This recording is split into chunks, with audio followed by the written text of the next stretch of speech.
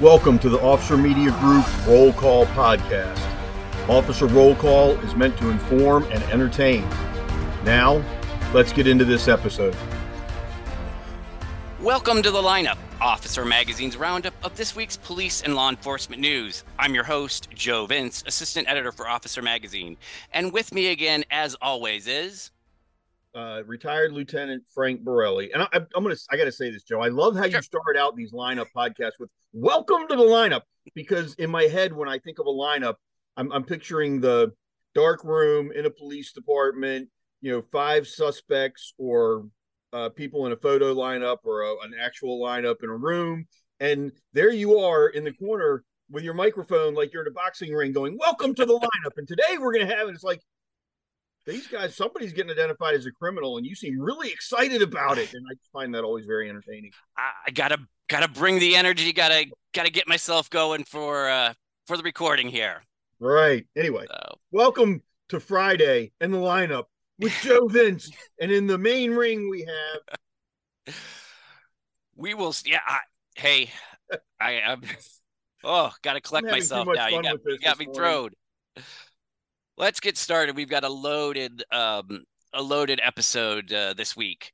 Our first story is out of Texas, in Austin, where a gunman went on a shooting spree, killing 6 and wounding 2 officers. This is just an extraordinary case where I believe it began, at around 5 p.m. The gunman had just gone up to a handyman and shot him, and then shot another woman who was in the house that the handyman was working on. He went on to, kill 4 other people, wounded 2 officers trying to apprehend him. He eventually was taken into custody. He's being charged with capital murder. He also had an outstanding warrant for looks like domestic violence and an assault charge. Just a scary case. I don't recall seeing anything about motive or what sort of was pushing him to be doing this. And I'm going to be very judgmental here. Evil and insanity require no motive. But I think the biggest thing law enforcement needs to take from this incident, and we've seen this in the past, is that when we think of active shooter events or we think of spree shooters, we don't tend to think of the events being in multiple different locations, 2, 3, 4 different locations. Normally we think we're going to a school, we're going to a mall, we're going to a business building, not, it's on a street corner, and then it's over here, and then it's over there, and then we're scrambling. This happens. It's happened around the world. It happened in Mumbai. We have to be prepared and keep mentally flexible and realize that just because we're being dispatched to a single location doesn't mean that's the only location that the attack has occurred or is occurring. And we've got to be aware of our surroundings. And then the management and leadership levels, command levels, you've got to look at what's going on, look for the patterns, look for the movement, figure out where you can forward deploy your folks to get ahead of the bad guy. To me, that's the big story here. I feel bad for everybody who's lost. I hope the officers that were wounded heal well and quickly and get back on the job. But we've got to learn from these incidents, and I think that's the lesson learned in this one. That is such a great point, because this wasn't a case of a gunman simply being in one location and being on foot, taking shots. This was someone who, shot his victims, then fled in a vehicle, and in fact, it was after a crash that he was apprehended. So that is such a good point, that these active shooter situations don't always follow the same MO, and in some cases you are going to have suspects moving to different locations. And you might have multiple suspects yes. moving to different locations. So excellent point. Yes. Moving on to our next story, and again, this is another mass attack. This is out of Las Vegas on the UNLV campus, where a gunman shot and killed 3 people and critically wounded another. As the investigation has been going on, police have said this was a professor who was denied a job there. He had a list of targeted individuals. I believe authorities actually tracked his movements from a dash cam video of his to the post office, and then sorted through mail to find 22 letters that he was sending to universities across the country. When he was finally taken down by police, he was found with a 9mm weapon and 11 magazines. He was carrying in a belt. Everything that has been released so far sounds like he was a very agitated individual. I guess that's an understatement. But subscribed to many conspiracy theories, and this was, I guess, his breaking point. Well, and I guess we all have one. We saw the same thing at Virginia Tech, but Cho did much more damage, caused many more casualties. I hate to see this news. I know that there was an event scheduled in Las Vegas that was actually canceled. It was a rodeo event, I believe, that was canceled because of this attack. I haven't seen the any more detail about 11 magazines. So keeping in mind, we do have, was it 3 dead and 1 wounded, and that's a tragedy to be sure. But when you consider 11 magazines can hold, depending on the weapon, depending on the caliber, blah blah blah, can hold anywhere from roughly 90 rounds of ammo to, God, I'd have to do the math, almost 200 rounds of ammo or more. I hate to say this. It sounds bad to say. I'm glad there wasn't more damage done. He had the capability. Obviously, he had the wherewithal and the motivation. I'm glad he was stopped. I hope the officers that were involved don't suffer any long-term effects from having to take this guy out. Right. And you said it's bad to say, but I think it's apt that, when you see the amount of firepower that some of these gunmen have, you're happy that only X amount of people died, because the body count sometimes could be staggering. Go ahead. Yeah, sorry, very easily, because when you look at Virginia Tech, it was 32 killed, and then a total of 50 something casualties when you count all the wounded. So yes, it absolutely can be staggering. I'm glad the officers did what they needed to do. Yeah, absolutely. Moving on to our next story.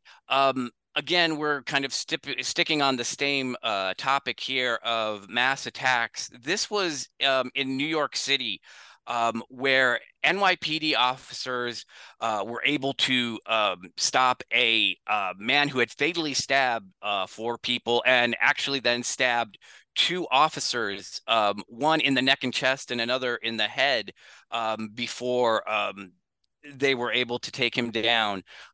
And in fact, the officers encountered the individual in front of the home where he had done the stabbings, and it was burning. And they encountered him, started talking to him. He had some luggage, and that is when he attacked the 2 officers. Luckily, the officers, this wasn't fatal. Obviously, they were injured, but again, could have been worse. Oh, absolutely, it could have been far worse, and it just goes to show, not to bring politics into it as far as gun control, but for everybody that says, if we just get rid of guns, we won't have mass killings. Well, think again. I can't help but think that the burning home was his attempt to cover up the crime, with Yeah. 4 people that he murdered inside. I feel really bad. And I know there are people that will disagree with me, and I've never really worried about that very much. But this guy murders 4 people, stabbing them to death. And one of them's an 11-year-old little girl, and one of them's a 12-year-old boy. I got no use for this guy. It doesn't bother me at all that the police shot him and he died as a result.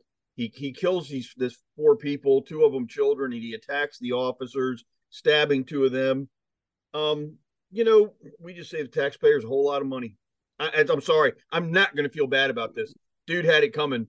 The police did what they needed to do. If people are bothered by the fact that I'm cold blooded about it, I'll say this, and it sounds very rude. Play stupid games, win stupid prizes. Law enforcement's in the customer service business, and they delivered what this customer ordered. No, and again, this is a case where, there's the crime was horrendous, and then he attacks 2 officers as well. There's not much else you're able to do in that situation. I don't think. It's just it is just unfortunate. All 3 incidents. Indeed. So, moving on to our next story. This is out of North Dakota, where a Mercer County deputy was killed when he was struck by a man in crisis. He was the deputy at the time was trying to put down stop stick devices to try to stop the car that was being pursued by authorities. Inside the car was the son of a U.S. senator at the time who was going through mental crisis. He was taken into custody after this, but unfortunately, he during the chase had struck a patrol car, and that had then pushed into the deputy, killing him. Yeah. So, and the headline, and understand, people listening need to understand that we get most of our news from a syndicated news service. There's a limit to what we can and can't do as far as making changes. But so the headline is North Dakota deputy killed in crash with senator's son during chase. And of course, everybody, oh my God, a senator's son, and I bet he's going to get away with murder, blah, blah, blah. I'd like to point out 2 things here that I feel are very important. Number one, this senator has expressed a lot of remorse about what his son did. His son has a history of mental illness, emotional instability, and they're doing what they can to try to help the kid out. But the kid stole the vehicle. It wasn't like, mom's in the passenger seat, we're out for a Sunday drive, and the kid loses his mind. They were on their way to the hospital. He stole the car. Yeah. And then he hits this police officer. The second thing that, or the deputy, the second thing that I'd really point out is this is another example, and God, I'm tired of them. Another example of how dangerous it is for anybody in uniform on the roadways. This officer's trying to deploy stop sticks. It doesn't matter. He could have been assisting a motorist on the side of the road. He could have been broken down in his own patrol car. No matter what the circumstance was, when somebody's running, or somebody simply doesn't care, or somebody's in crisis, or somebody's whatever outside of the norm, we're at danger sitting on the side of the road, standing on the side of the road. We lose too many officers and deputies to traffic involved accidents. And we really, God, I wish we could do better. Yeah, absolutely. And I'm seeing a lot of cases too, where it isn't that the vehicle itself hits the officer. It hits a patrol car or another officer or another vehicle that is on the side of the road, and that impact then sends it into individuals outside of a vehicle, injuring or killing them. I guess my question too is, I would imagine when you're on the roadside that you want to use your cruiser as protection, but does that become its own sort of, I guess, a weapon if it is hit in a collision? Well, yes and no. So, I mean, obviously, if the cruiser gets hit first, it protects the officer. But if the officer's in between his cruiser and another vehicle, now you've got this crush zone effectively, right? I mean, that depends on what gets hit and how fast the striking vehicle is going and all of that. But at the end of the day, it's our own situational awareness and picking out the safest place to be. Ultimately, the safest place to be is not on the side of the road, but the job requires it. So we just got to pay attention. Moving on to our next story, and again, another case of an officer losing his life on the roadside. This is in Massachusetts, where Waltham police officer Paul Tracy was working a detail at a utility site when he and a utility worker were struck by a driver who then pulled a knife on another officer at the scene and fled in a stolen cruiser. Yeah, this is a case of here is an officer, providing traffic visibility. Visibility. Go ahead. He's on assignment at this utility site, providing visibility. Sorry, go ahead. No, and not only is he and the utility worker killed, but then the driver gets out, threatens another officer, and runs off with the unit. Just incredible. It is. Again, this is one of those assignments that a lot of times it's secondary or it's overtime, and officers take it, and all they're doing sitting in their car doing reports or playing games. Or I mean, all of the only reason they're there is because the vehicle needs to be there with the emergency lighting on to provide some kind of protective barrier for the utility people or for a road that's closed or whatever. And there's your question. You brought up before. Is it safer for the officer in the car or outside the car? Is it safer to put the car there and leave it? And the officer doesn't even have to be there. And then you worry about a vehicle being stolen. There might be another option here where we can put an unmanned vehicle, a drone visibility tool. There's a business idea for somebody who's listening. Create, whether it's a sign or a drone visibility tool, whatever it is. A lot of times these officers are out there because the intent is to slow down the passing motorists to try to create more safety for the workers. And in doing so, the officer absorbs the risk. I wish there was another way. Right. And like you had said with the last story we were talking about, unfortunately, you have to be out there on the side of the road, which is not the safest place to be. And as we've talked about in previous episodes too, the way people have been driving, particularly since the pandemic, has just created more hazards for officers out there. Oh, yeah. Moving on to our next story. This is out of Minnesota, where excuse me, November 13th, a Maple Grove officer was conducting a traffic stop, and during the stop, the driver had exited the vehicle. The driver has exited the vehicle. Officers conducting a breathalyzer test. The officer had asked for a search. The driver ran back to the vehicle and started to flee. Officer was still had an arm on the car and was dragged 40 yards.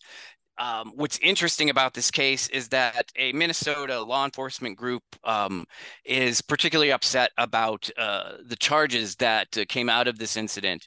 The suspect was charged with obstruction and fleeing a police officer, both felonies.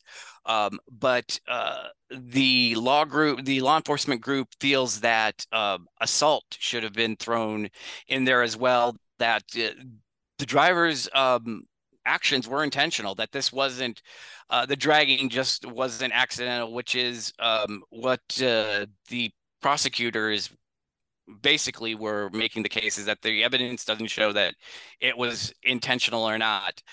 Boy, I got my foot on the gas, but I don't mean to have it there. I don't. So here's the thing with this, Joe, and I think it's interesting. I do believe that this is probably a case of a prosecuting attorney, the county attorney, God, I don't know. I hate the pandering for votes, trying to play the Republic or whatever it is. I don't know.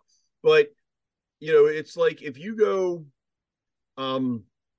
if you take a gun and you go rob a bank, so you are armed and you're robbing a bank. And during the process of robbing this bank, somebody else pulls out a gun to try to stop you. And they shoot anybody else but you. And then that other person dies that they shot. You have never, ever pulled the trigger on your gun. But because you're committing a felony in possession of the firearm, you could be charged with murder. Okay. It's because it's in the process of the felony. This, to me, whether or not this driver intended to assault the officer, through their actions while they were trying to flee, which is in itself a crime, they created a risk to the officer and they are responsible for the risk that they created. This is an injury created based on the actions of one individual to the officer. Whether it was their intent or not, it was during the commission of the crime, and the weapon they used was the vehicle. They ought to be charged with it. I'm 100% with the law enforcement side of this. They ought to be charged with assault and potentially attempted murder, vehicular manslaughter, whatever else wants to get piled on, rather than the county attorney going, well, we're not really sure. You have to prove intent. There's a lot of laws on the books that don't require intent at all. And this is an assault during the commission of a crime. That driver's responsible. I'd argue it all day in front of my dad, who was a district court judge. Right. And he was dragged 40 yards. Yeah. This, practically half a football field. It's not like this was a couple feet. And then I'm going to go, it sounds horrendous, and I'm not trying to defend. I hope everybody who heard me just say what I said realizes I'm not defending this driver in any way. 40 yards is 120 feet. Okay. That's a few seconds. I mean, I hate to put it that way, right? But at 25 miles an hour, you're going 37 feet per second, 37 and a half feet per second. So at 25 miles an hour, this is 4 seconds, right? It's 40 yards. It sounds horrendous. It's 3 or 4 seconds, depending on the speed of the vehicle. It doesn't make it any better. No, it's just, it's not maybe as horrendous as it sounds. Well, I think from the standpoint of, was the driver, how long was he sitting there with the officer hanging on is one thing, but to be dragged that far at that speed too, I think. Yeah. At what speed? I don't want to be dragged 2 feet. No, right. Exactly. I don't care if it's 5 miles an hour or 50 miles an hour. I don't want to be dragged 2 feet. 40 yards is way too far. My only point was, 40 yards isn't 10, 15, 20, 30 seconds, 2 minutes down the road. It's 3 or 4 seconds at even 25 miles an hour. Yeah. Moving on to our next story. This is out of Ohio and Cleveland, where police department has raised the age hiring cap for officers from 40 to 55. Again, this is a case of a department trying to make changes in order to increase recruitment. It's also a change we've been seeing in departments across the country. Along with helping with recruitment, I do think it I guess looks at the reality as well of the fact that, now, I guess in the 21st century, I think age is kind of becoming different. And I don't necessarily want to say 55 is the new 40, but I think now it's not as I don't think it's as close to sort of retirement age as it might have been in the past. And I think it's a little twofold here. When I was a kid, mandatory retirement was 63. And now full retirement 67, according to Social Security Administration. So we've got at least a 4-year difference there. It should be pointed out, and this is important, that, and I believe the Cleveland police chief made a point of this. Number one, you're talking about an agency that's down 15 to 20% of strength. So they need to do something, and they need to do it badly. Officers, like retired military folks, that they go in at 18, they get out at 38. They've done 20 years in the military. They're still physically fit. They're still mentally sharp. But with the prior age limit of 40, they only had 2 years to get through all the process and get in and be hired and get on the street, right? It's just not enough time. So even if all they did was adjusted 5 years, it would have been a good move. And if you get somebody on the street at 40, can they work to 60? Sure, they can. There's all kinds of assignments out there that the younger generation, or some of them are better suited for. Maybe some of the more mature folks are better suited for. The key here is it's still a single standard. They're not waiving, fitness requirements or testing requirements or anything else so that they can get these 50, 55-year-old folks joining the agency. If I'm 54 and I go apply for the job, I still got to pass the same fit test and do everything the same as the guy who's 21 coming on the job. And if you can do the job, why shouldn't you? If you can meet all the requirements, why wouldn't they hire you? Now, my only challenge and my only word of caution from a guy who's in his late 50s is really think about it. I mean, do you want to be 50, 52 and going out on the street today knowing they've got a mandatory 63-year age, a 65 retirement? If you can't get 20 years in by the time you're 65, do you want to go pursue it? Well, I mean, why? Are you driven to serve? Great. But if you're pursuing another retirement, you ain't going to get there unless you're starting before you're 45. So that people need to measure the balance that if they're going to apply for it. But I think this is, again, another example of Cleveland's hurting 15 to 20% of their manpower is down. They got to do something. They got to do it quick. And there's no reason to be turning away somebody who's physically fit, mentally sharp, perfectly capable and motivated, but they're, 40 years and 1 month. That's just stupid. Yeah.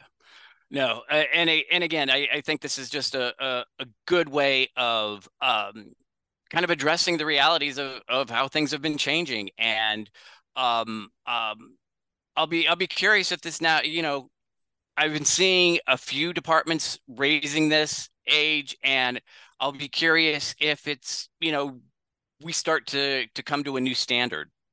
Well, I think we definitely will. And it's also interesting, near the end of the article, Cleveland apparently also discussed lowering the minimum age from 21 to 18, but they dismissed that based on brain development. Now, there are some states out there, Louisiana being one that I know of, where you can be a police officer.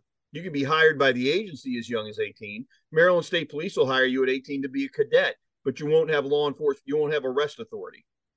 You'll be working under supervision of a sworn officer who is 21 or older.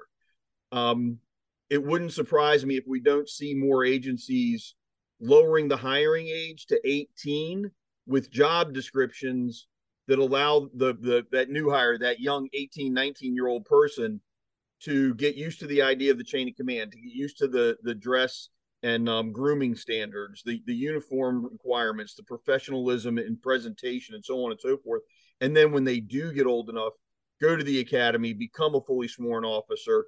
But there's a lot of manpower out there that's turned away because it's too young. And in this case, it's too old. I think we're definitely going to see the changes. Moving on to our final story. This goes into our category of dumb criminals. This is out of Michigan, where a woman was arrested after trying to shoplift during a shop with a cop event where 75 law enforcement officers from, I believe it was Livingston County, were at the event. And this isn't just someone who was trying to shoplift some gum or socks or something like that. She was trying to take off with $727 worth of merchandise. And I believe an employee had alerted a Michigan State police trooper who was there about this, and the trooper followed her out to the parking lot, and she was arrested.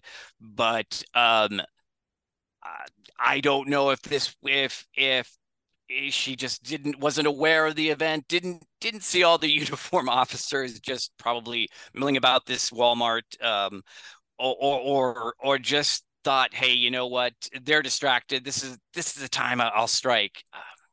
There is a theory held amongst a lot of criminals that if you're going to do something illegal, do it boldly, like it's what you're supposed to be doing, so nobody will question you about it.